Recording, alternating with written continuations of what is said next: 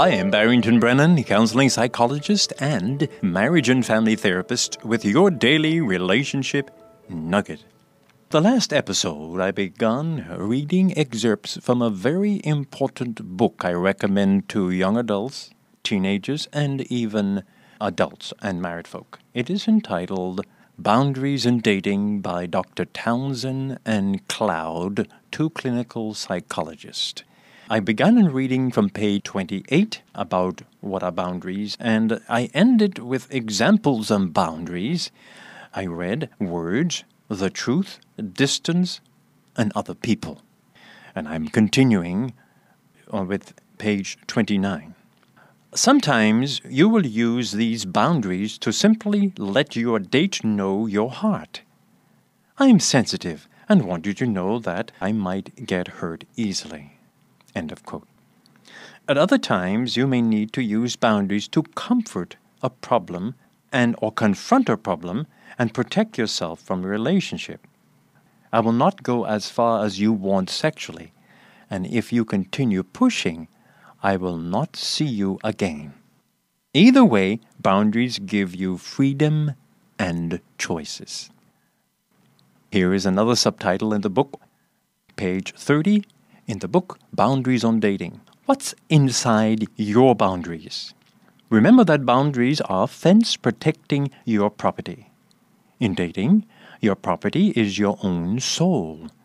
Here are some of the contents of yourself that boundaries define and protect. 1. Your love, your deepest capacity to connect and trust. Then, your emotions. You need to own your feelings and not to be controlled by someone else's feelings. Then, your values. You need to have your life reflect what you care about most deeply. Then, your behaviors, your control over how you act in your dating relationship. And then, your attitudes, your stance and opinion about yourself and your date. These are some of the contents of yourself that boundaries define. They are your love, your emotions, your values, your behaviors, your attitudes. I continue reading. You and only you are responsible for what is inside your boundaries. If someone else is controlling your love, emotions, or values, they are not the problem. Your inability to set limits on their control is the problem. Boundaries are the key to keeping your very soul safe, protected, and growing.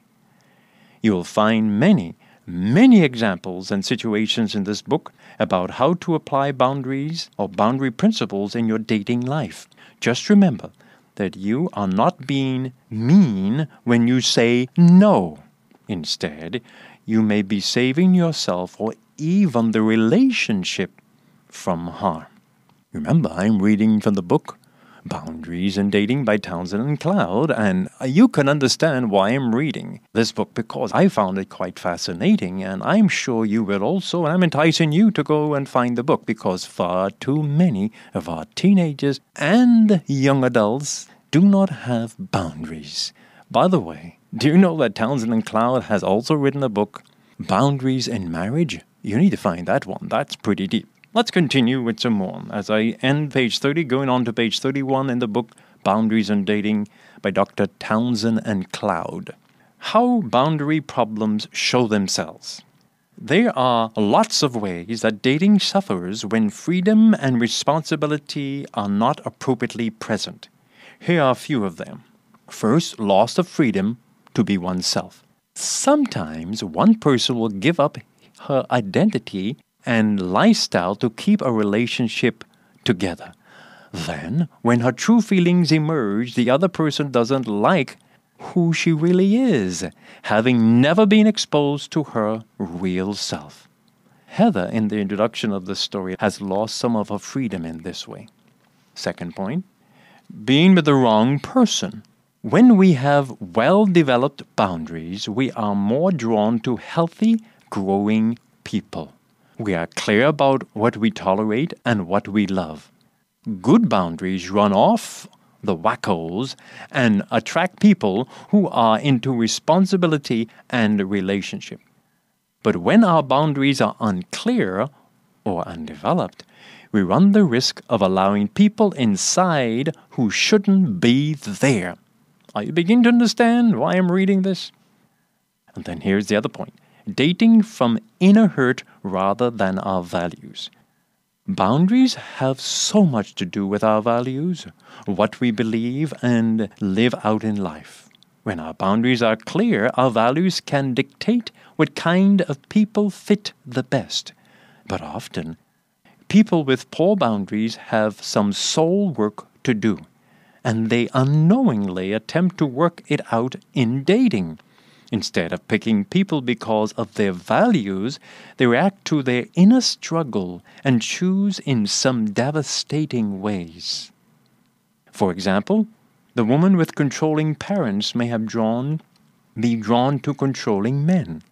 Conversely, another woman with the same sort of background may react to the opposite way, picking passive, compliant men so as to never be controlled. Either way, the hurt part inside is picking, not the values. The next point is not dating. Sadly, some people who really want to be dating are on the sidelines wondering if they will ever find anyone or if anyone will find them. This is often caused by boundary conflicts when people withdraw to avoid hurt, risk, and end up empty-handed. And the last point to read today on page 32, doing too much in the relationship. Many people with boundary problems overstep their bounds and don't know when to stop giving of themselves. They will put their lives and hearts on hold for someone only to find out that the other person was willing to take all that but never really wanted to be deeply committed. Good boundaries help you to know how much to give and when to stop giving.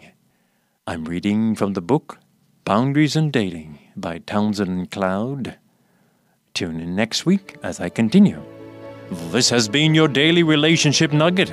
I am Barrington Brennen, keeping a smile on your heart.